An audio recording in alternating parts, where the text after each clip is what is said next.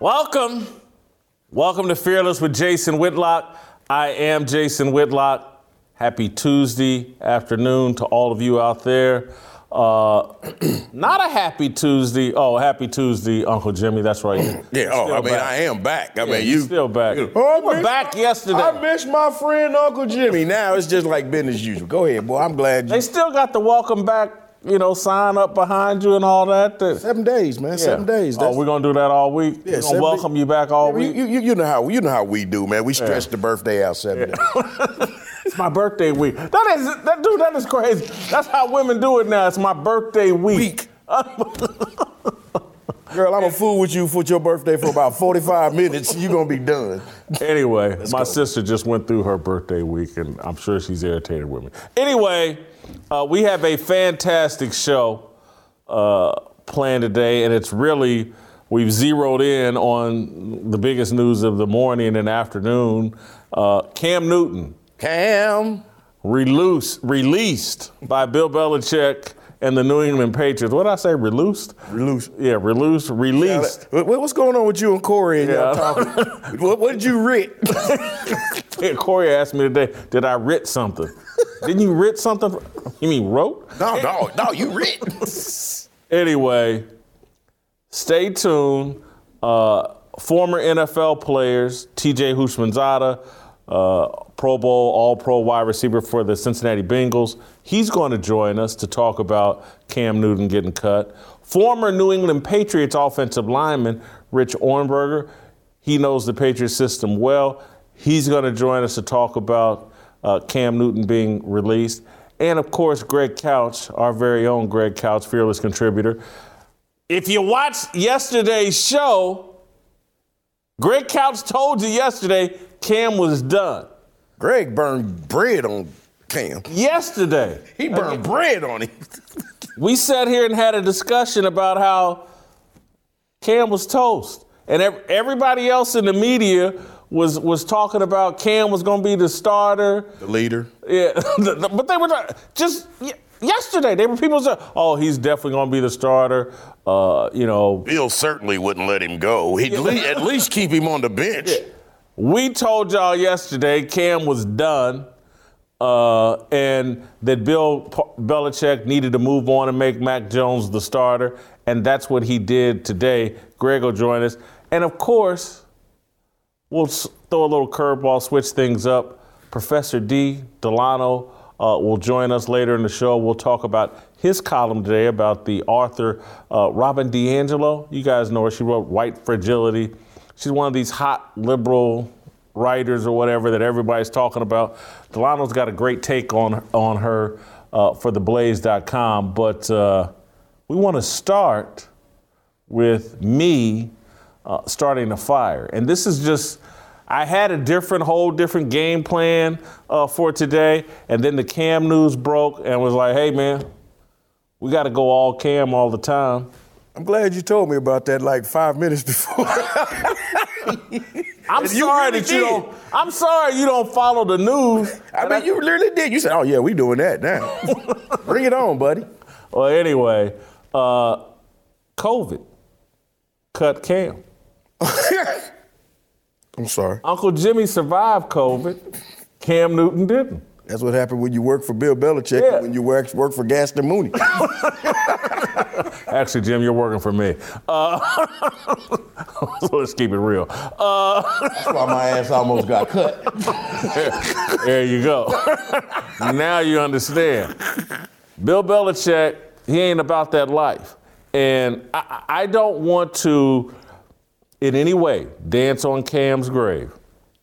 I love Cam at Auburn.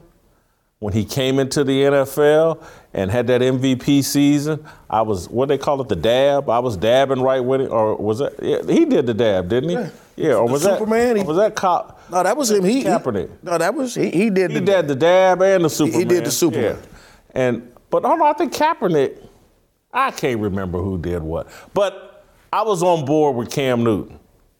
But I've always said, when Jerry Richardson, the owner of the Carolina Panthers, remember they kicked him out of the NFL on some BS, Jerry Richardson treated Cam like a son, former NFL player that became a billionaire and bought the Carolina Panthers, old white guy, everybody. He told Cam, hey, man, we ain't doing the earring thing. We ain't doing the wild hair. We ain't doing all the tattoos and all that.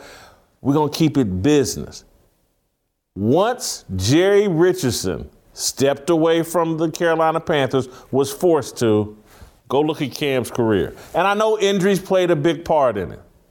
But Cam tapped into the wild side. And the next thing you know, Cam's hair was crazy. Cam was showing up to press conferences with scarves wrapped around his head and clothing choices that were crazy. And it was all about far more than football with Cam Newton. He was interested in everything beyond football. And his career suffered. And I know people are going to say, oh, well, he was injured. You can't control injuries. I'm not sure if he would be injured and beat up if he had developed as a pocket passer and needed to run the football less. He would have taken less hits and had a longer career as a franchise quarterback. But because he continued to rely on his running ability, and the guy's 6'5", 260 pounds, built like a Greek god. I mean, built a lot like me, to be honest with you. I get how that can play into your ego and make you think you're invincible. And Cam thought he was invincible, but you cannot run through these NFL defenses for long, particularly not at the quarterback position. Adrian Peterson can get away with it because playing running back is a very instinctive position. It's not, you don't have to get in the huddle and call plays as a running back. You don't have to know the difference between cover 2 and cover 3 and a single high safety. And if they blitz, I'm supposed to check to this or check to that. They hand Adrian Peterson the ball and tell him to run. My mama could do that. She couldn't do it as well as Adrian Peterson, but she could run some. May not get very far, may not even make it to the line of scrimmage. But that's not a thinking man's position. I'm sorry. When you play the thinking man's position, you can't just run around all the time because you get out of breath. You get hit. You see stars. I would say, as an offensive lineman, playing in the Mid-American Conference, not the NFL, not the SEC, but there was 2 or 3 times a game where you'd get your bell rung and you would see stars just playing in the Mid-American Conference as an offensive lineman. Just me colliding with another big dude, play after play.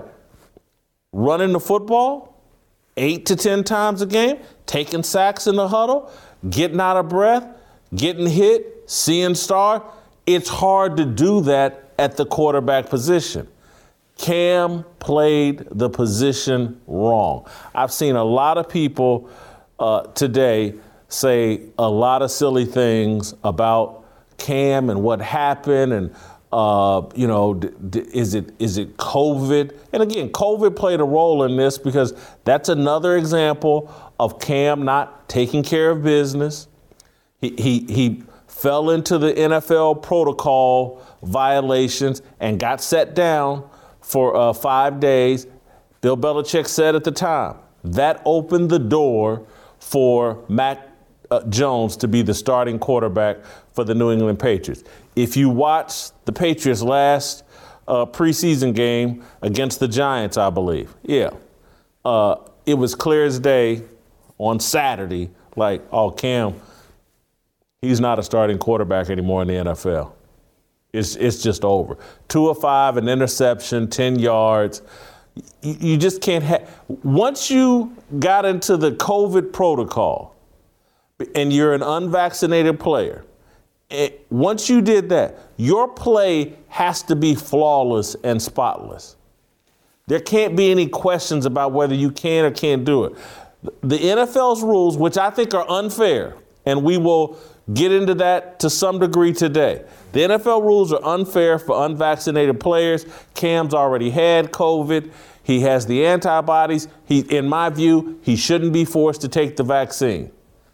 The NFL is trying to force everybody to take the vaccine, and so they've come up with all these rules, and Cam violated the protocol that you can leave town, but you have to be vaccinated at the Patriots facility or whatever team you play for. At their facility, you have to be tested every day. Cam left town on a approved trip. It was a medical trip approved by the Patriots. But he didn't get vaccinated that day at the Patriots facility. He got vaccinated wherever he had traveled to. The NFL is trying to jam this vaccine down all of their players' throats. I get what Cam is doing. He's had the virus. He has the antibodies. He doesn't want to take the vaccine. But he has to understand the position that he's in as an unvaccinated player in the NFL every day. So you can get tested first thing in the morning, go out of town, come back the next day, but the next day you better show your butt up at that facility at some point that day and get tested. He didn't do it. 5 days sitting out, couldn't be with the team because of these bogus NFL rules. And then when you come out and play as poorly as he played in the third preseason game, Bill Belichick, because all coaches have some sort of scale. There's a line of BS that they will tolerate as long as the line of talent that you bring to the table is much longer than your BS line. Okay. Cam has become an average football player. So there's only an average amount of BS that they're going to tolerate. He's delivering as an unvaccinated player. It's just too high risk. These rules are set up to penalize and punish and trip up the unvaccinated players. They're not going to take that risk with the New England Patriots with their starting quarterback that he's going to get tripped up at some point during the week or during the season on these vaccine rules. It costs Cam Newton. And this is what a lot of people have been saying about Cam Newton from day one. The details. Is he buttoned up? Will he do all the little things you need to do at the quarterback position to be successful? The answer, particularly since Jerry Richardson got forced out of the NFL with the Carolina Panthers, the answer has been no. And Bill Belichick cut Cam loose. I'm not shocked. I think people around the league are shocked.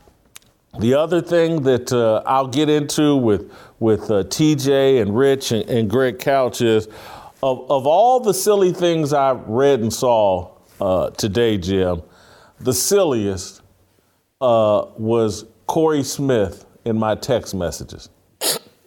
If you remember yesterday, off camera, we had a discussion where Corey was trying to tell me Cam was a Hall of Fame football player.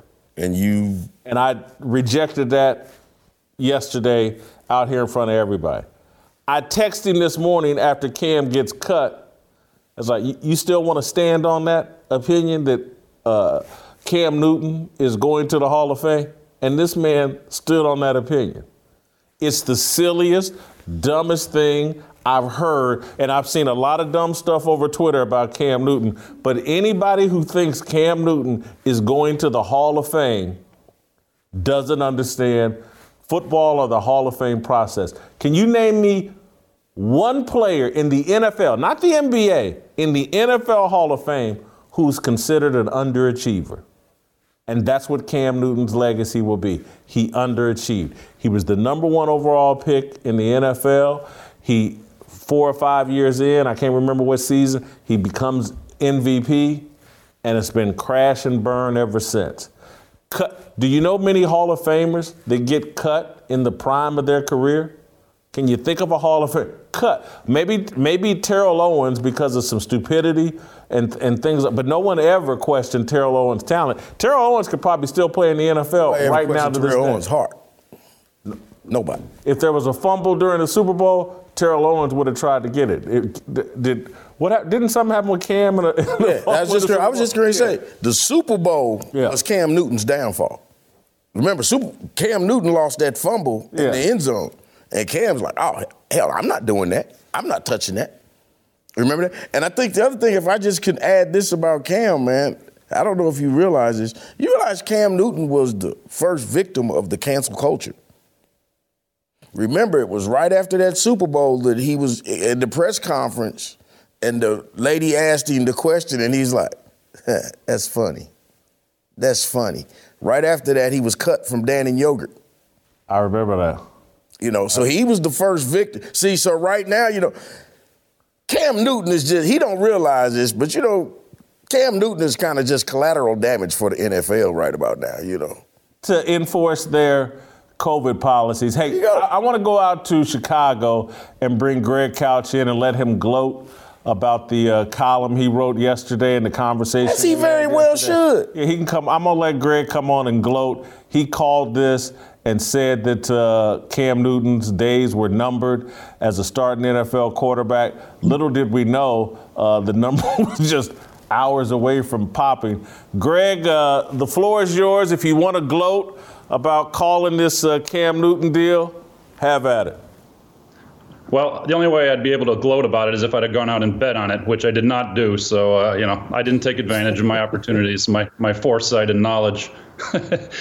But, we called it on the show, and I was watching. I read the Boston Globe yesterday saying that this was never a competition in the first place, and it's clearly going to be Cam's job, and we've been wasting our breath even talking about it. That was yesterday. Now Cam's out of a job. I think the thing with Cam was the lack of detail, like you said. The COVID thing was a rule that he should have known. And I don't know whether the Patriots were covering for him or whether he just screwed up himself, but he should have known to get that test, and not a vaccine, but the test right there on their grounds, okay? And he didn't do it. And then he leaves, he's suspended or not suspended, whatever it would have been, for a few days, and he comes back. And then he gets criticized because he's listening to rap music and dancing between throwing the ball and warm-ups, and they're saying he's not focused enough. And then, he goes into the game and he makes a big mistake. The interception he threw where the linebacker was on the receiver and he threw it at the back shoulder instead of throwing it up over the receiver and let him run out and get it. And I think at this point, Belichick just he's got a great line, he's got a great running game, and he just needs a quarterback who's not going to mess up. And to decide that Cam Newton is too much of a mess up, rather than just having a rookie come in there and get things right and be a game manager plus, I guess, that's a pretty telling statement for Cam. And the details, it was all about his growing up and all about him being way bigger and better than everyone else and not having to pay attention to the details like we talked about yesterday. So I think his lack of attention to the details, and I don't really know what Cam's future is going to hold. And to be honest with you, I can't even believe, I'll say I'm surprised that they actually cut him, because there's some theory out there now that Belichick is letting him go so that he can get an opportunity to catch on with another team or something. I don't really believe Belichick has that kind of a heart in him. This is a cutthroat business, and he wants to have his second best quarterback on the team, you'd think, unless he thinks he's too big of a personality, to overwhelm, Mac Jones. But I don't know. It's hard for me to believe that he cut him. He must have just felt that he was too much of a hindrance, of an obstacle. Greg, I'm the theory that Belichick did him some favor has been floated out there, but there's also a theory that when he was told that he wouldn't be the starter, that Cam asked to be cut. I'm not sure if Belichick would grant that type of request, although Cam being such a unique personality, do you want him on your team if he's unhappy and feels like he's been wrong and not the starting quarterback? I really don't buy any of that. I just think go back and look at last year's tape. Go look at Cam Newton that I think had more running touchdowns than actual passing touchdowns last year, and how that Patriot team struggled and how he just was a poor passer. And we see the same thing in the preseason. I think they cut him based on performance and the fact that he's unvaccinated and too high risk to be their starting quarterback and not detail-oriented enough to follow these protocols. They don't trust Cam Newton completely. I think they like Cam Newton. I think Cam's a likable person. I know a lot of irresponsible people who are likable. For a long time in my life, I've been an irresponsible person. People like me. It's being irresponsible doesn't make you unlikable, but it does make you a bad NFL quarterback. And and that's what happened to Cam Newton. What's your take on our debate? It'd be silly to call it a debate. What do you think of the stupidity of Corey, one of our producers here, who thinks Cam Newton is going to the Hall of Fame based off of one MVP season and a couple other seasons where he made the Pro Bowl? I like how you stack the deck with the way you asked that question. But there's no way Cam's a Hall of Famer. I mean, come on. He might have had a Hall of Fame 2 or 3 year span there, but no. I mean, he's, like you said, he got cut in his prime. He got cut. So, no, I mean, yeah, injuries have a little part of it, but mostly it's his head and his lack of self-awareness and his lack of discipline, frankly. So, no, he's not going to the Hall of Fame. No way. I'll give you a great example because Greg got connections to Denver. I think Corey thinks he's Terrell Davis. And like Terrell Davis had a brilliant short career because of injuries. Gale Sayers, brilliant short career because of injuries. But quarterbacks now play until age 40. Cam Newton is done as a starter at age 32. He was the number 1 overall pick in the draft. He went to 3 Pro Bowls and had 1 Super Bowl appearance. Rich Gannon has a better resume. Rich Gannon was a far better quarterback. Don't you ever put Rich Gannon's name in the same breath as Cam Newton. Go ahead, man. Totally agree with you. Totally agree. Don't you ever. Corey, at one point this morning, said Cam's now the best MVP quarterback that's not in the Hall of Fame Jason, look, we keep on talking. Remember what started this conversation yesterday with Corey? What? Drew Pearson. What's the boy's name? Drew Pearson. No, the Drew Bledsoe. Yeah, that's what started. Yeah, Drew Bledsoe's a first ballot Hall of Famer. He said Drew Pearson. No, he said Drew he did Bledsoe. say Drew Pearson. He said Drew Bledsoe. He said Drew Bledsoe? Yes. You did not say Drew Bledsoe, Corey. He said Drew Bledsoe is going to be a first ballot, and that's made you pull up all them horrible names. Matt Jones, the kicker from New England, all them people you pulled up. All right, Greg, you got any final thoughts on Cam Newton? There's rumors that, people are saying he may go to the Houston Texans. I think their quarterback is Tyrod Taylor.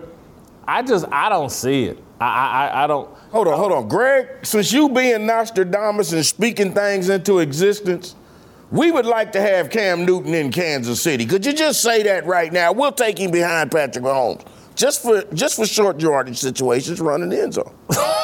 Would you speak that? Go ahead, yeah. Go ahead. It's funny to say that because I was thinking this morning, man, Cam just deserved to go. He's not good enough anymore. And then I started thinking, or would it be nice to have him on the Bears backing up Fields? So, I mean, I'm contradictory to myself. But maybe he's Vinny Testaverde. Maybe that's about how good Cam's career is. I'm going to tell you who Cam is. And thank you, Greg. I'm going to tell you who Cam is. He's Tim Tebow.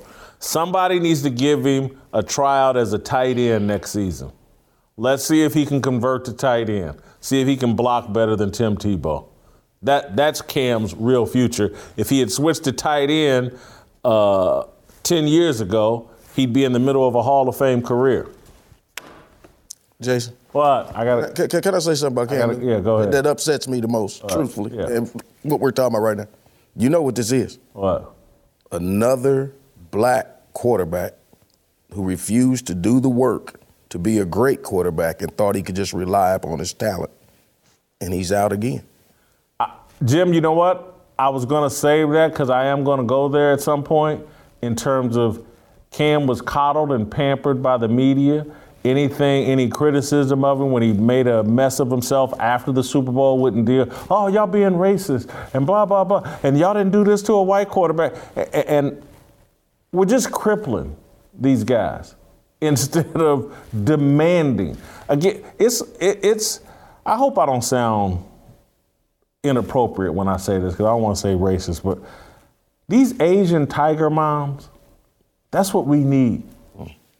We need that mentality. We need to go study these Asian moms and how they get their kids to perform by any means necessary.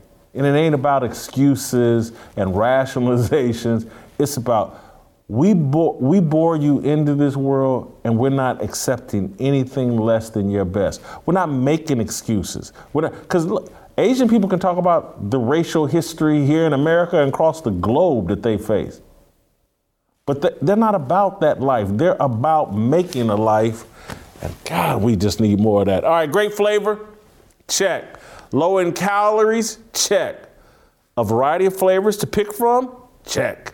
The best protein bar in the business? Check. Every day we talk about Built Bar here because they are that good.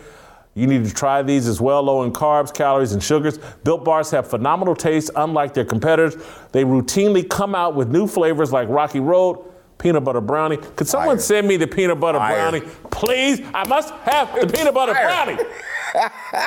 Are y'all looking at me and how good I look? It's because of Built Bar.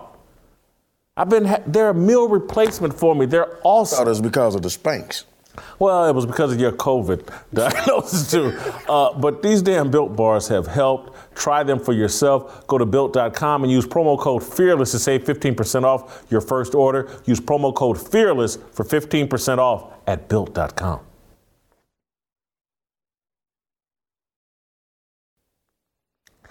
Welcome back.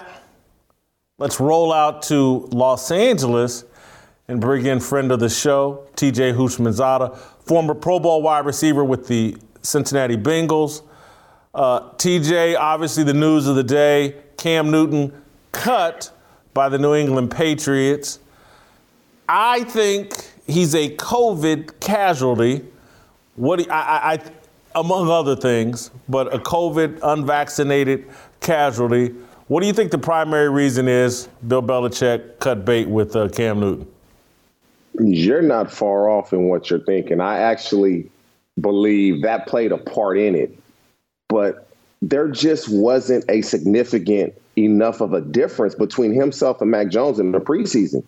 When you're talking a quarterback competition, one guy's a former MVP, played a decade in the league, and another guy's a rookie, you're going to go with a younger guy. And the Patriots, they keep things tight. They don't let many things out.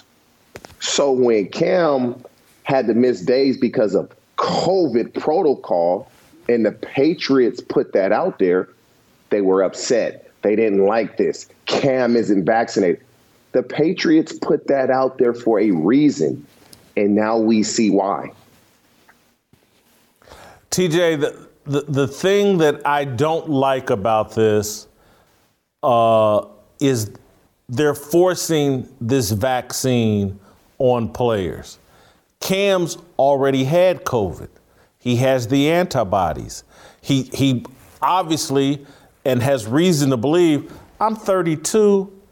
In terms of being in shape, I'm in the top 0.5% of people in America in terms of the way I carry myself, what I put into my body, just in terms of overall health. He doesn't believe he needs the vaccine, but all the NFL rules are set up to punish the unvaccinated players and force them to get the vaccine. I find that unfair. Life isn't fair, Jason. The quarterback position is a position of leadership. It's a position of leadership. And it's what you said. They are making it tough to be an unvaccinated player. And let's just be honest. If you're unvaccinated and you get released, you are not getting signed. It's just that simple. You will be at home wishing, I should have got vaccinated. That's just what it is. That's where the league is going. If you're unvaccinated, you are in a world of trouble. Kirk Cousins is lucky that his contract he has all these guarantees upwards of $45, $50 million. Else he would be cut as well. Cam Newton not being vaccinated, I truly believe, they'll never say this, that played a part in it. Had he been vaccinated, number one, he wouldn't have missed those 5 days on that COVID protocol and whatever the misunderstanding was. But what strikes me, though, Jason, is this was never really a competition if you look at it. Cam Newton would play a series or two. He's out the game. Let's let the rookie play. Competitions are Drew Lock, you start one game. Teddy Bridgewater, you start the next game. Taysom Hill, you start one game. Jameis Winston, that's a competition. the fact that they played this like Cam was the unquestioned starter and then just released him, to me, it has to be a big part of him being unvaccinated. TJ, his performance, particularly in the last preseason game, not strong. His performance all last year, not strong. To me, I argued earlier in the show that Cam didn't do all the things necessary early in his career to develop as a pocket passer. And if he had and didn't need to rely on his athleticism and running as much, I don't think he would have run into the string of injuries that have hampered the last 3 to 4 years of his career. That's where I blame Cam. You always have in that league, and if you want to have a long career, you have to develop as a pocket passer at the highest level. Agree? I do agree. But Cam Newton running the ball made him one of the best quarterbacks in the league. Hence, he wins league MVP. And so what he was doing, it was working, and it worked at a high level. He played in the Super Bowl as a starting quarterback. But last year, I'm not going to give Cam Newton a break. But you have to take into account who he was playing with. Let's just be honest, man. That New England offense was terrible. No starters on none of their skill guys could start on any other team in the league. Not one. He didn't have a lot to work with. You sign late to a complex system. You get COVID early at the first 4 games of the season. What was everybody saying? Oh, my God, New England got Cam. Look what they doing. They took Seattle to the brink, almost won that game. He gets COVID. He comes back. He's never the same. He has to take some blame in this. But it's hard for me with last year with the circumstances and what he was playing with to put too much. He just didn't have much. I thought he was better this year. And although he threw more interceptions and touchdowns last year, he had a pretty good completion percentage. This preseason, I thought it was fairly equal against Mac Jones, even though Mac played significantly more. And people got to take into account, and I think you corrected me, Mac Jones played 1 series against starters, and how many starters really were in that series? And so it's going to be interesting. Tua versus Mac Jones week 1. Brian Flores is going to eat Mac Jones alive. TJ, do you have any confidence, or what do you think happens for Cam moving forward? Do you think he's ever a starter again in the NFL? No. There's only 2 teams right now that I can think of that would remotely consider him. And it's really one, Jason, is the Houston Texans. And if Houston, the sad part about it is Nick Caserio comes from New England. So if they don't give him a chance, it's because of what they're hearing from their buddies in New England. He's a better quarterback than Tyrod Taylor. Over the course of their career, he's proven that. Houston's the only spot out there. The maybe other one could be the Washington football team, but they didn't sign him last year when they had a chance. And so that's why I say Houston is his only chance. That's his only chance of starting. Other than that, Cam will be a backup moving forward. He will no longer be a starter in the National Football League. Do you think his ego could handle being a backup in the NFL? I don't know. Once you reach a certain, I would say no, but once you reach a certain point in your career, sometimes you just have to accept things. And for Cam, he's made a ton of money. That makes it hard. He's made a ton of money. And he might, it's not even can he accept being a backup, Jason? Can the starter accept him being his backup? Because Cam is going to be more popular. Cam is going to be more popular than a starter unless he goes to Green Bay. He goes and plays in Seattle with Russell Wilson. He goes to Tampa Bay. Outside of that, you name a quarterback that's more popular than Cam Newton. The starter doesn't want him as a backup. That's the problem. You make a hell of a point, and I'm going to tell you why. I lived this experience through Jeff George, and why I think at age 34, Jeff couldn't get on any more NFL rosters because the coaches knew, like, this guy throwing the ball in practice is going to cause a problem for our starter. And we don't see Jeff George as a starter anymore. And so we don't want our receivers and other people running around like, hey, man, why don't y'all put Jeff George in? Jeff got an arm. And so sometimes you can have too much talent to be a backup. And that's what it sucks for Cam because, Jason, let's just be honest. If he's vaccinated, I truly believe he's on the team.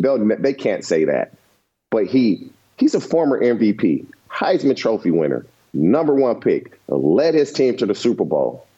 Not many guys that have accomplished that become backups. He might be the first ever, if we can go across that list, and just #1 pick, Heisman Trophy winner, national championship in college, MVP of the NFL, #1 pick, and you're a backup in your early 30s. It's unheard of. So I can't see it happening.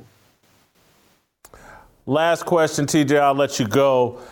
Should this be what's happening with Cam Newton? Do you worry at all, like, could this be in Lamar Jackson's future down the road?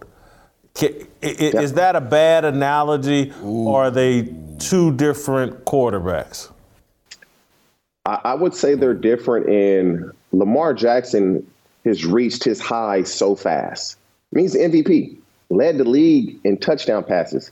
Cam has never done that.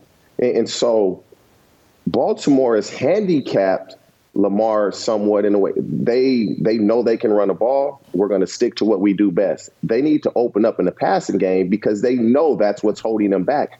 I believe Lamar will evolve. I believe Lamar has more support than Cam had in Carolina. And Cam was good in Carolina. But Lamar has support.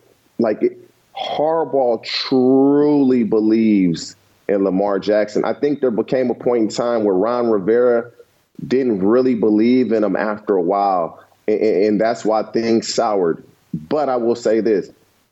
Jason, if Lamar Jackson gets this $200 million contract, he ain't tripping on if his career ends like Cam or in his early 30s. TJ, earlier in the show, I made the point that when Jerry Richardson, the owner of the Carolina Panthers, got run out of the league, that was the actual downfall of Cam Newton. Jerry Richardson and Cam Newton had a very tight relationship, and Jerry treated him like a son and kept some restraints on Cam kind of off the field and personality-wise.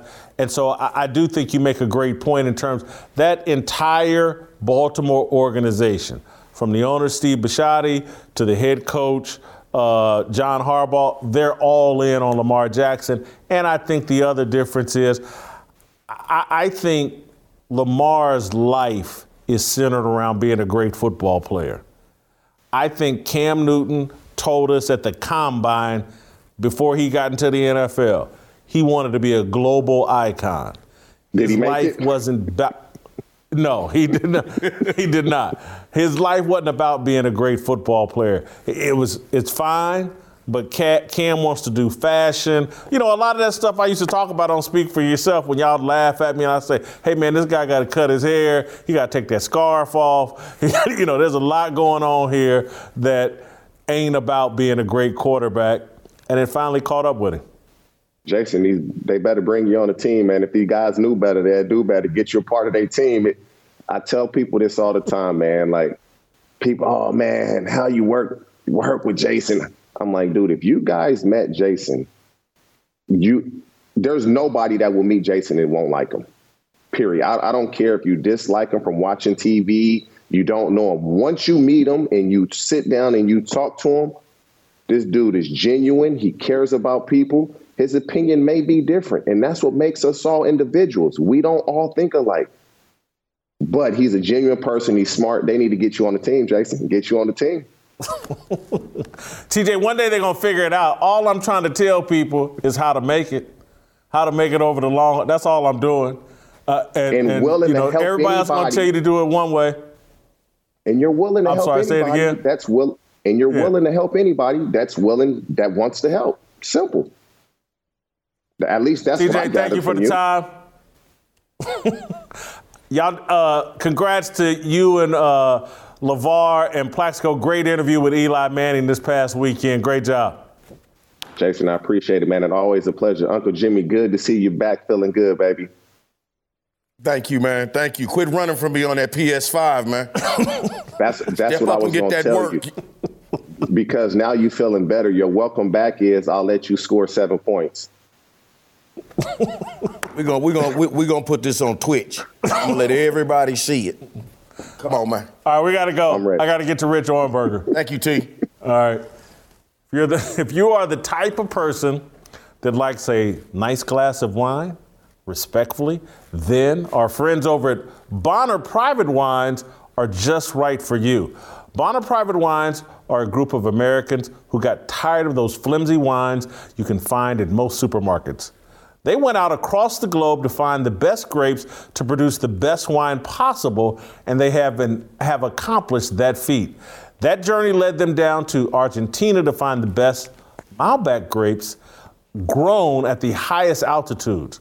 Their wines are just right for the afternoon of hanging out in your backyard with friends, and they also pair very well with a great steak or Italian cuisine. Visit BonnerPrivateWines.com/fearless, and you'll get 50% off the wine and 50% off shipping. Just visit BonnerPrivateWines.com/fearless. That's BonnerPrivateWines.com/fearless.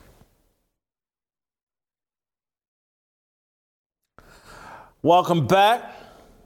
We're going to stay in California, roll out to San Diego, be joined by NFL analyst, Fox Sports radio analyst, former New England Patriot player in 2009 and 2010 with Belichick and Brady, Rich Ohrnberger, friend of mine, used to appear on Speak for Yourself with me all the time. This is his first appearance here on Fearless with Jason Whitlock. Rich, welcome to the show. And look, guys, Rich's gray hair will throw you off. He looks like he played in the NFL in the 1960s. He actually did play in 2009 and 2010 for the Patriots. Had a 4 or 5 year NFL career. Was an offensive lineman. The other thing, Rich lost a bunch of weight. He looks like a quarterback now, but he actually used to be a tough guy and an offensive lineman. Rich, obviously we're calling to get your take on Bill Belichick's seemingly cold-blooded move of cutting bait with Cam Newton. When you heard the news this morning, what was your first reaction? My first reaction was it makes sense. It makes a lot of sense because nobody really outlives their usefulness in New England. And that's exactly what we saw with Cam Newton. I mean, New England's a place where they don't allow you to die on the vine, so to speak. They're going to move on from you before maybe you're ready to move on. But that's always the way it's been. That's, in fact, what they tried to do with Tom Brady and, in effect, accomplished. I mean, yeah, he left in free agency, but the truth is, if they wanted Tom Brady to retire a Patriot, they could have offered him a contract that would have made him comfortable staying in New England. But they don't want the last of your years. They want the best of your years. So when I saw that news, I wasn't all that surprised by it. All right, you followed the COVID protocol issue with Cam Newton. How big of a factor on a scale of 1 to 100, how big of a factor do you think Cam violating COVID protocol and missing 5 days of practice, how big of a factor do you think that was in him being released? It's a huge factor. It really is. And I'm not going to say that COVID and his vaccination status was the only reason why he was cut. That's not the truth. He was outplayed in the preseason by Mac Jones. There's way more potential for Mac Jones as the starting quarterback of the New England Patriots than Cam Newton in that same role. But everything matters in New England. Everything you do matters. And so in that, it's not going to be acceptable for any player to miss a test or be confused by what is exactly required of them based on their vaccination status. And you're going to be made an example of. And if you're expendable, you're going to be expended of if Bill Belichick feels like it sends a strong enough message to the rest of the team. Look, Cam, there's no question about Cam being a great person and a good leader in the locker room and an important voice, a veteran voice, and could have added to that culture potentially. But there are no excuses for a player of his age to have any sort of misunderstanding, so he was made an example of, but at the same token, let's be very honest with each other. Mac Jones is the future in New England. I think that timeline was quicker than many of us suspected. Rich, and I may be out on an island here. And you're a very intelligent guy and you have unique opinions, so I can't wait to get your reaction to this one. I think what the NFL and more in particular what the NFLPA has allowed as it relates to this vaccine and unvaccinated players and the rules that they face trying to force them into these vaccines, I think it's reprehensible. I think it's a joke. I think that Cam Newton, at 32 years of age, in seemingly perfect health, in shape better than 99.9% of the human beings on the planet, not just America, but human beings on the planet, he's had COVID. He's got the antibodies. I think it's totally unfair that these rules are stacked to try to force a guy like Cam Newton to take the vaccine. I understand that point of view. I certainly do. But at the end of the day, I'm a why guy, so I always consider that question first. So why on earth would the NFL be so strict as far as, their not necessarily mandates, because they haven't gone that far, and the NFLPA hasn't either. But they are making it more difficult for unvaccinated players. And the question again is why? Well, it's because there's a lot of money on the line here. And at the end of the day, it's all about money. This is a business. Jerry Jones got on radio end of last week, the owner of the Dallas Cowboys. Many people would assume he might be in one camp or the other in terms of vaccines, but before he, attends a political party, Jerry Jones is a capitalist and a businessman. And he knows what's best for business right now, per the statistics, is to have as many vaccinated players as possible. That's both because of the rules by the NFL and also what science is telling us about unvaccinated versus vaccinated people and the threat of COVID and all those things. So from a business standpoint, it is in the best interest of these owners and the union that governs the body of players and these coaches to try to encourage these players to be vaccinated. And that's the only reason why. They don't care otherwise. Look, if we're going to say that the NFL, or frankly the NFLPA, really cares about player health, there wouldn't be any such thing as the NFL, because this is a dangerous game. As a matter of fact, playing the sport is probably more dangerous than COVID. But you have this unbelievable opportunity if you're a young man to make a tremendous amount of money. These billionaire owners are able to cut tens of millions of dollars in salary to these players because the NFL is a cash cow. So what's the best way to keep business rolling? Try to get as many players vaccinated as possible so you don't have a widespread outbreak, and so that these players are more available on game days. Rich, I hear your point, but I just got to go back. I hear you, but the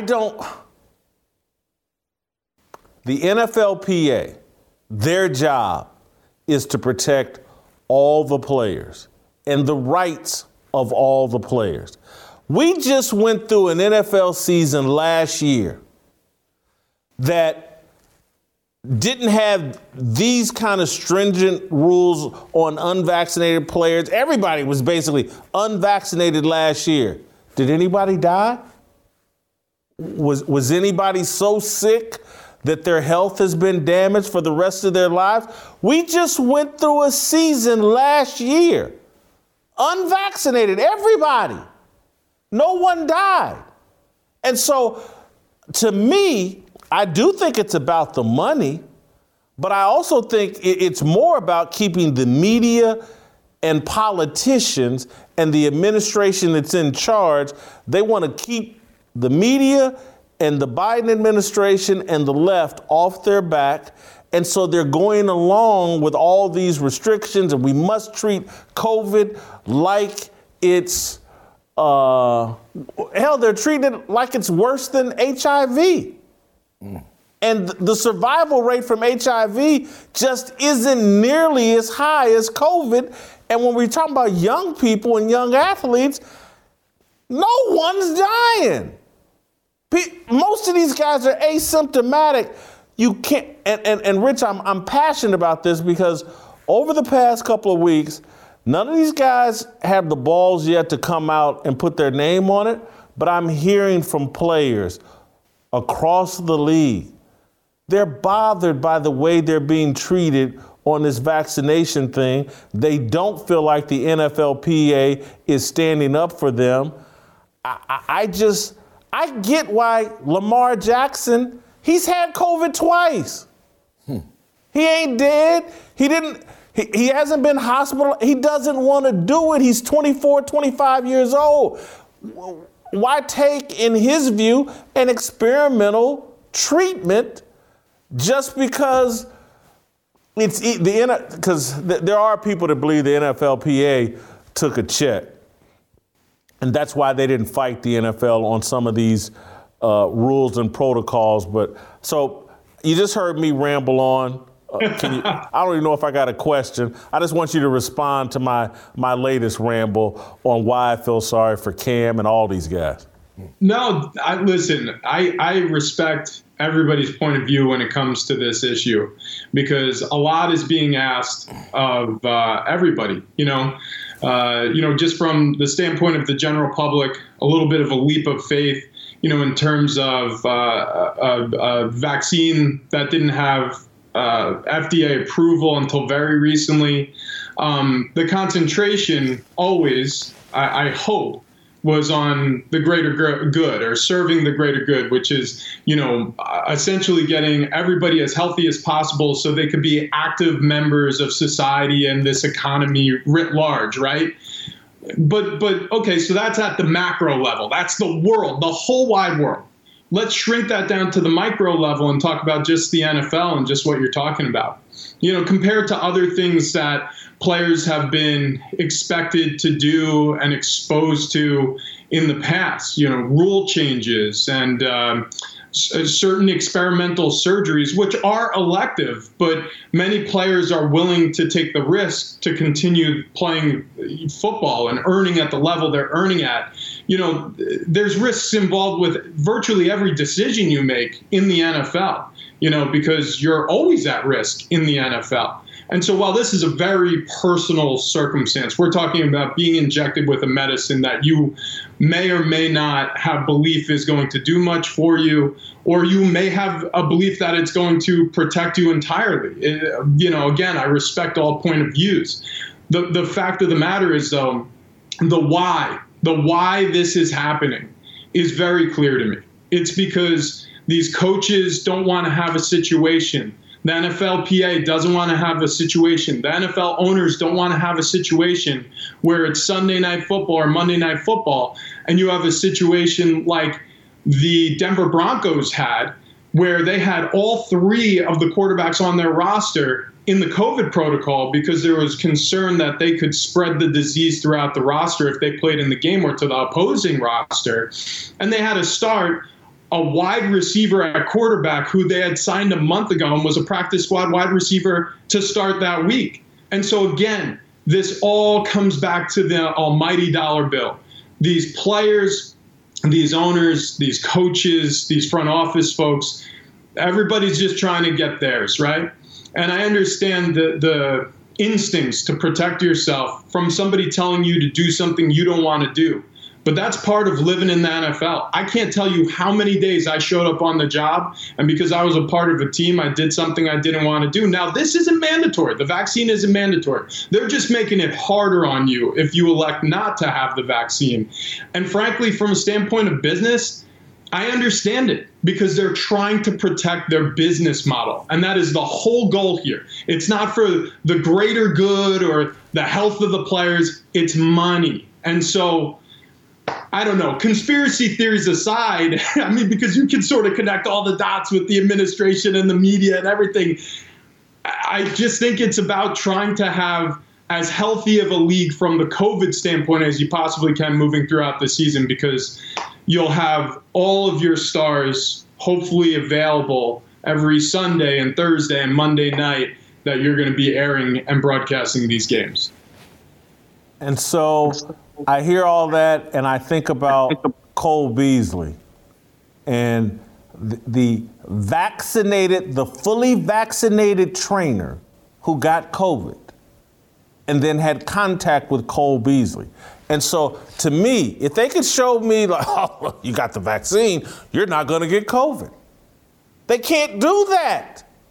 That's my problem. It's like the vaccine isn't bulletproof against the coronavirus. And there's starting to be reports that, hell, your natural immunity is actually better. I'm gonna get off the COVID conversation and go back to what do you think's in Cam Newton's future? You think he's ever a starter in the NFL again? I think the only way that Cam Newton is going to be a starter again is if the quarterback he's backing up is injured and he's forced into action. If he continues his career, it's most likely going to be as a backup. And that's not really all that profound of a thought process. Cam has regressed. We saw that highlight year, that 2015 year. You know, people still talk about it because it was that good of a season by a quarterback. And he took a lot of abuse that year. And I think we've seen the result of which, because since then, he hasn't really been the same guy. Cam Newton had his day as a dual threat quarterback in this league, as a starting dual threat quarterback in this league. Now I think he's going to be a veteran voice in the quarterback room, maybe help groom some younger players who have similar physical attributes and a similar career trajectory. And the only time he'll probably find himself in a starting role is if that quarterback happens to be injured or unavailable and he's forced into the action that way. Rich, I know you already know this, but the Ball State Fighting Cardinals are coming to Happy Valley very soon. And they will be embarrassing you, LeVar Arrington, Kurt Warner. Did John Cappelletti play at Penn State? Did I get that right? Did John Cappelletti play at Penn State? All of you. About to catch Matt Millen. You're giggling and laughing. We finished 23rd ranked in the nation last year, and our whole squad is coming back. You'll be hearing from me in mid-September. We'll be replaying this tape of you giggling and laughing. The Ball State Cardinals you'll be catching these hands very shortly. Fair enough. Thank you for having me on the show. I love what you're doing. Anytime you need me, I'll be back. Thank you, Rich. Appreciate it. All right. Go to youtube.com/Jason Whitlock. Delano Squires, Professor D, Jimmy, right around the corner. Did you just threaten somebody with the Ball State Cardinals? Trust me, we're going to shock the world here in a couple of weeks. We have a team that's loaded for bear. Wow. James Franklin, Penn State. I hope y'all ready. Because we are. All right. Don't go anywhere. Delano Squires, Professor D. My earth.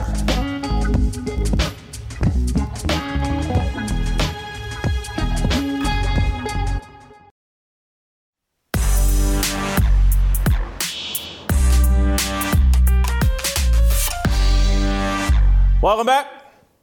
Time for some Professor Delano. We're going to roll out to Washington, D.C. and bring the smartest man onto the show. We've talked a lot about Cam Newton and the NFL. Let's take a break, talk a little politics or culture with Delano Squires. Professor D has written a column today, White Guilt More Destructive Than White Rage? Robin DiAngelo's new book unwittingly makes a persuasive case. Robin DiAngelo, of course, wrote the book White Fragility. She's a star. She's the white female version of Ibram X. Kendi, I think. She's a leader in the woke movement. Delano, explain your column today about how she perhaps unwittingly argued something that you actually believe in. Sure. So in her new book, which is entitled Nice Racism, the subtitle of it actually is that, explaining how white progressives cause racial harm. And I thought about that over the weekend because every day I see new instances of, schools lowering standards of performance, getting rid of, testing mechanisms or, elite, as I said, standards of performance for, specialized high schools across the country. I see certain behaviors being excused, particularly within the African-American community, based on the notion of, well, certain people don't have the same types of resources, and there was redlining 60 years ago, so you have to expect certain things to go on. And after a while, honestly, I just got sick of it. And I got tired of hearing people, say that certain things should be acceptable in our community, and they not, accept those own things in their own homes or in their own community. So as I thought more about it, and I thought about how, the corporate media and basically every institution in this country is sold out to the notion that, white supremacy and white rage is the major threat to the homeland. And then I asked myself, which of these two things, white guilt or white rage, is more accepted in mainstream culture? Which of them is celebrated when they're seen, and which of them is, universally condemned? And it was clear to me that white guilt has a lot more room to operate. Jason, I'm sure you see every day there's some, TikTok video of some teacher talking some craziness to her students, and nobody seems to say anything about it. There are private schools in D.C. that have been totally overrun with Ibram Kendi style anti-racism, everything from the administration down to the classroom. And I just decided it was time to write about it. And specifically on a personal level, it offends me because people like Robin DiAngelo think that her opinion of me and my family and my neighborhood and my community is something that I should care about. So she has these sessions with, other guilty white folks, and they speak as if it is their behaviors and thoughts and values that will ultimately decide the future and the fate of Black America. And I reject that completely. And it offends me on a personal level. And that's why I decided to write the column. As I was sitting there listening to you talk, Delano, I was thinking about my humble beginnings. And, my dad didn't graduate high school. My mother was a factory worker. I lived at times in some real poverty. And, particularly when I was a young boy, and then when I was older, a senior in high school, I'm talking about real poverty. There's just me and my father in a 1-bedroom, 400 square foot apartment. My father making $200 a week as a bartender for a friend. And there were no diminished standards for me in terms of what my father expected of me wasn't controlled by our conditions. Were we redlined into that 1-bedroom, 400 square foot apartment? Probably not. So it didn't matter how you end up in the hood in impoverished conditions, but what are the standards that you hold yourself to? And I know so many other people that started from nothing, but now they're here. And it's like this entire generation is being taught that where you're allowed to buy a house and how much access you have to white people determines how much success you're going to have. And it is offensive. And I could imagine as a Black father and husband, 3 kids, that's got to be offensive to you. Yeah, absolutely. So, and the most ironic part of it is particularly the Black folks who do this are the ones that claim to have, the highest sense of racial pride. These are the people, whether it's Hannah Nicole Jones or Ibram Kendi or Ta-Nehisi Coates or any number of activists and elected officials who look at a high school that's 95% black, and before they ask, what type of performance, the kids are, what level of performance the kids are at, what are some of the issues that they face maybe in their homes or in their neighborhoods, the first thing they say is, oh, this school is 95% black. It's segregated, and therefore it's less than. But for some reason, when a college campus is 95% black, right, and as an HBCU, then that is a culturally affirming education environment. So even though they claim to preach pro-blackness, in effect what they do is that they equate something that's all black to something that's negative. And that's just not something that I can get on board with. And they do it whether you're talking about communities, neighborhoods, schools. And as I said, I find it offensive. And really, again, part of the column was about, Robin DiAngelo and the types of obsessions of, guilty white liberals and the reason that they do some of these things. Because, really what it is, and I say this in the article, it's really a symbiotic relationship between white liberals who are seeking forgiveness for sins that they didn't commit, and black liberals who are seeking affirmation for injustices that they didn't really endure. And that relationship is one in which they both feed off of the trauma and the negative environments and circumstances, oftentimes of the black poor. And we've talked about this before, right? That's how you see, an incident, whether it's George Floyd or Breonna Taylor, it starts out talking about police reform, and then next thing you know, it's about paying Robin DiAngelo $20,000 to give a speech at the University of Kentucky, and Ibram Kendi $40,000 to do some training seminar, in Loudoun County Public Schools. It always goes that way. And our country, and I said this in the article, we're stuck between a black rock and a white hard place, where these people have us on a path of tribal warfare, right? Because eventually, and I'm going to be frank here, eventually some white folk are going to stand up, get some steel in their spine, and they're going to start walking out of these HR meetings and saying, I'm not putting up with this crap. I'm not going to allow you to make me feel guilty for things that I didn't do. That's how I would react. There's no way that you would get me to sit in a seminar for an hour and to have me apologize for the actions of other people just because they look like me. So if a black guy sticks up a store, I'm not going to come in and prostrate myself in front of some instructor and say, oh, yes, I'm so sorry. No, all of us should be judged on the things that we do. We're not even responsible for the things that our parents do, let alone people who we don't know who just happen to, share our skin color. So as I said, I find it offensive, and particularly as it relates to Christians. I see that this Kendian-style anti-racism has crept its way into the church, into the American evangelical church, and it is tearing apart relationships, and it's going to tear apart churches. And the way I typically see it work is that white Christians take upon themselves a certain savior status, and they believe that it is their job to rescue black folk in general from the legacy of Jim Crow and slavery. And black Christians accept that position, that lowered status, right? Not as fellow brothers and sisters in Christ, but really as children who need to be rescued. And with their mouths, they say, I can do all things through Christ that strengthens me. But in the back of their minds, they say, but only if white people let me.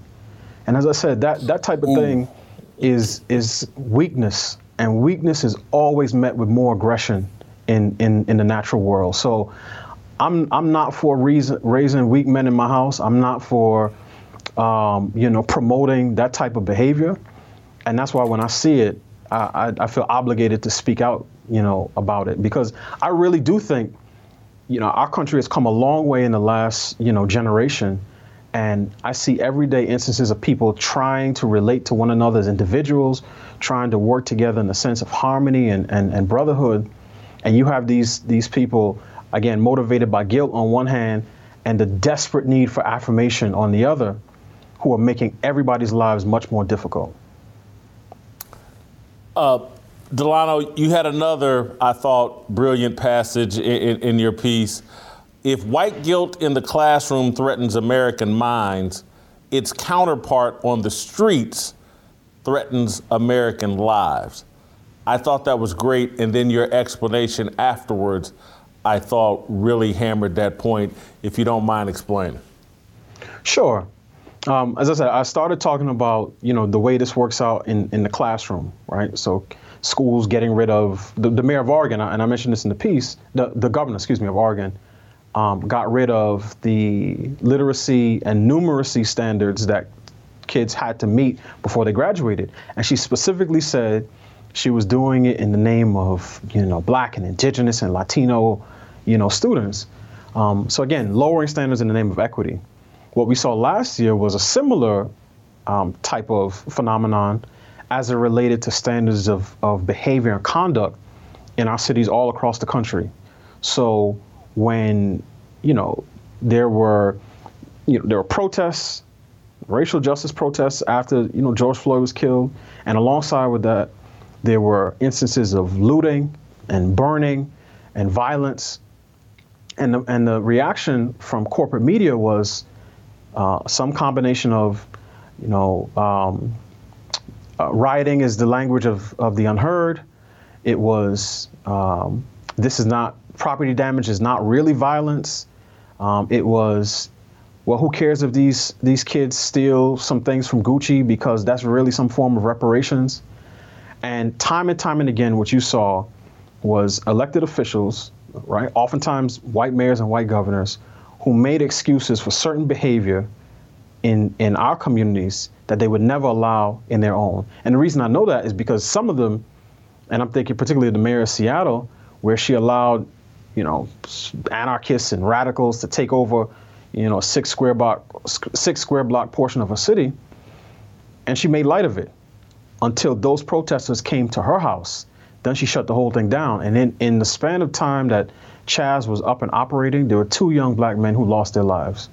So again, I mentioned Mayor Bill de Blasio, who I just think is completely incompetent and has wrecked New York City in many different ways. He has a program now where he wants to pay people who've engaged in criminal behavior to not do so. Earlier in his tenure, he gave criminals cell phones and tickets to Mets games. And it's always about lowering standards when it comes to Black folk in the name of equity. And when that happens, when they criticize the police and the police pull back and become, more conservative, small c in terms of crime prevention, the people who always end up losing their lives are Black folk. And I've said this before, 96% of New York's homicide victims last year were either Black and Hispanic. So the latte liberals and the Chardonnay Antifa folks talk a good game from the safety of their homes, but when it comes to the people whose bodies are dropping, it's always the ones in our community. Delano, great job. I got an assignment for you the rest of the week. If you haven't already made up your mind what you're going to write and talk about next time. But I saw you yesterday tweet out something I found fascinating, and I responded to it as well.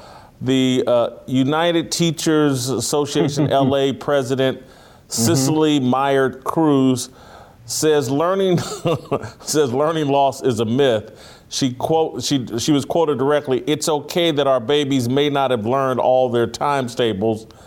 They know the difference between a riot and a protest. They know the words insurrection and coup." I can't wait to hear your take on that.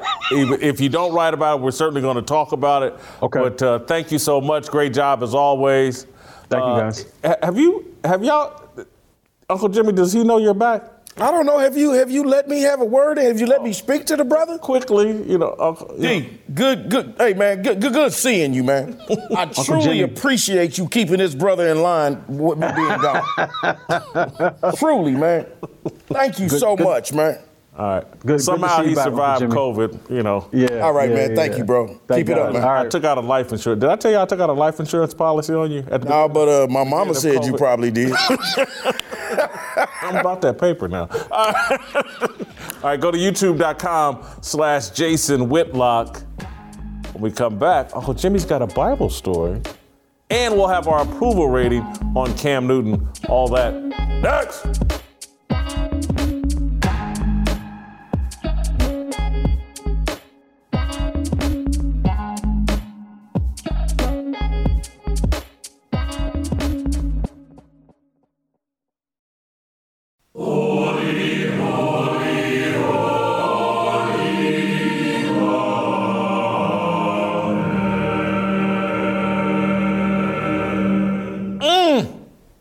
We're back.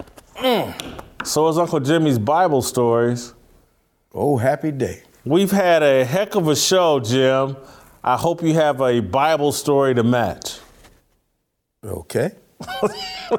Not to put any pressure on you. No pressure at all. No pressure. But, you know, I went to Pastor Bobby's church. Did I tell you yesterday? I heard about that. On Sunday. I heard about that. So, and he'll be here tomorrow, so... How did you act at Pastor Bobby's church? Very well. I was I hung in the back. Did you sit back and be quiet, or Absolutely. Or did you try to spice it up? I did not try to spice it up. I did not want to make a spectacle of myself. You know, the one thing about, honest to goodness, the one thing I did think is when you're a public figure in COVID, when you go out someplace and people aren't expecting you, you shake every hand. And so, really? Yeah, I mean, it's not because, again, everybody wants to shake your hand. And so I was like, wow, this could be COVID central for me because. Did you have on a glove? No, I shook every hand though. People can't, there was a lot of hands to shake. But anyway. Let's do it, buddy. Let's hear your Bible story. Well, today's story, today's story is about Jesus and him healing the 10 lepers. Jesus and the healing of 10 lepers. The healing of 10 lepers. Were you one of the lepers that he healed, or is that what brings this to mind? Now, actually, if you let me finish my story, you might be a little surprised. I don't think of you as a leper, though. I think of you more as a... Well, you know what? You might not think of me as a leper, but if you listen to this story, you might see where this is going to go. Oh, okay. You might like it. All right. Well, go ahead. Knock it out. Now, first of all, remember I told you back in the day that when Jesus moved around, he moved around like a rock star. Yeah. Yeah, I told you that. And Peach Cobbler. And he created a crowd wherever he went. Remember, we talked about the lady that said that the lady was sick, but she said, if I could just touch the hem of Jesus' garment, I would be made whole. Yeah. Well, see, I found this story about the lepers interesting because the lepers couldn't do that. Because the lepers had to be kept separate from society. The lepers had to stay in a group by themselves. See, now you just said this, but to me, this kind of sounds like how America is starting to treat their unvaccinated people. See, you're put over here. You're considered to be an unclean people. And one of the things... Unkempt. That's what the word is. Yeah. Okay? And the thing about it also is they had to stay in that group. If you got caught mixing out in public, the public had a right to stone you. Okay, so this was very serious. Wow, you starting to bring this home. Go ahead. Okay, and so they can't get to Jesus, but they're screaming for Jesus. Jesus! Jesus! Now, you calling Jesus' name, so Jesus like, they must know me. So Jesus goes over here to talk to him. Now, you know this is not making the disciples very happy. You know, because Jesus going over here talking to these unclean people. Unvaccinated. Yeah, and they like, come on, man. But Jesus like, what can I do for you? They asked Jesus, they said, can you help us? Can you help us with our condition and what we're doing? Because, can you help us? And what I liked about this was Jesus didn't heal them straight out. Jesus told them, said, here's what I need you to do. You need to go seek the advice of the high priest, the wise man. So in other words, what Jesus did was he sent them to seek a second opinion. Okay. Now, I had this similar situation actually in college. Okay.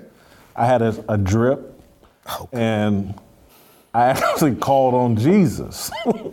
And I had to go see a doctor about that. But this was back in college, back at a whole different time. But go ahead. It's just amazing you just don't burst into flames.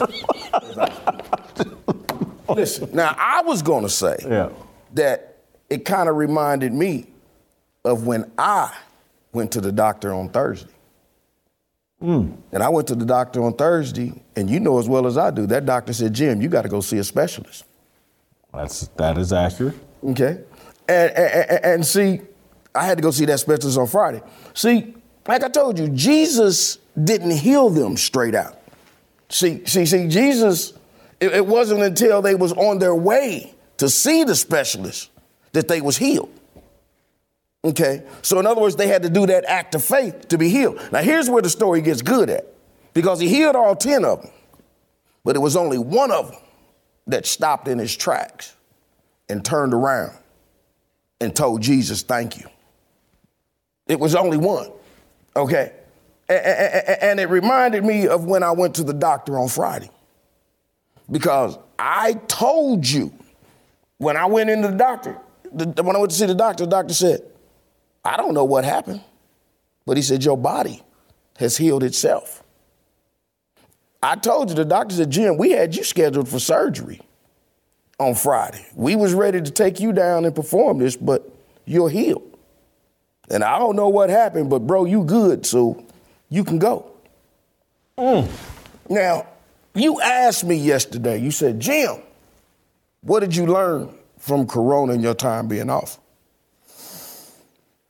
And what I learned was I had a lot of people looking out for me. People talk stuff, but you honestly looked out for me. You cared about your boy. I'm trying to lay up and die from Corona, and you would not leave me alone for a minute. And I appreciate it. I had Gaston Mooney, who got me a doctor, got me a nurse that came to my house every other day and checked on me. My mother sent me a video of Pastor Clark in the Hattiesburg Missionary Church. And he started off his prayer, praying for my home. For your home? Praying for my home. Uncle Jimmy's home. Yes. And then he prayed for my sons. And then he prayed for me. I got an auntie who has a prayer group at her church that was lifting up my name and lifting up the name of my kids. And you know, you talked about me being passed out in an ambulance, getting called for me. Man, my 15-year-old son, Deucey, you know, the little dude with the braids, the little dude that sometime had the pants coming off his butt and I get upset about. Man, I'm laying in the floor. I can't even lift up my own head, man, and my 15-year-old son picks up my hand. And my 15-year-old son said, God, I'm lifting up my daddy in prayer. So I'm telling you, man, I raised a 15-year-old son that this 15-year-old son knows that when times get hard, he knows he can reach out and he can call on the Spirit of Jesus to help his daddy. See, Jason, it's not the fact that God don't help and bless people. It's the fact that people don't stop and tell God thank you for the blessings and the goodness that he's brought for them in their life.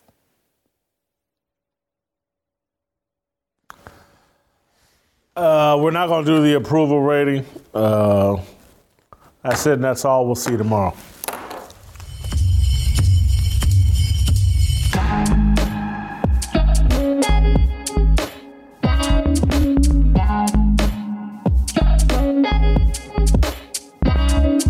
Waiting for the countdown, coming off the breakdown, standing in line for freedom. Looking for a breakout, feeling like a standoff, nothing in life like freedom. Came in like a fighter, striking like a ladder, making all these moves for freedom.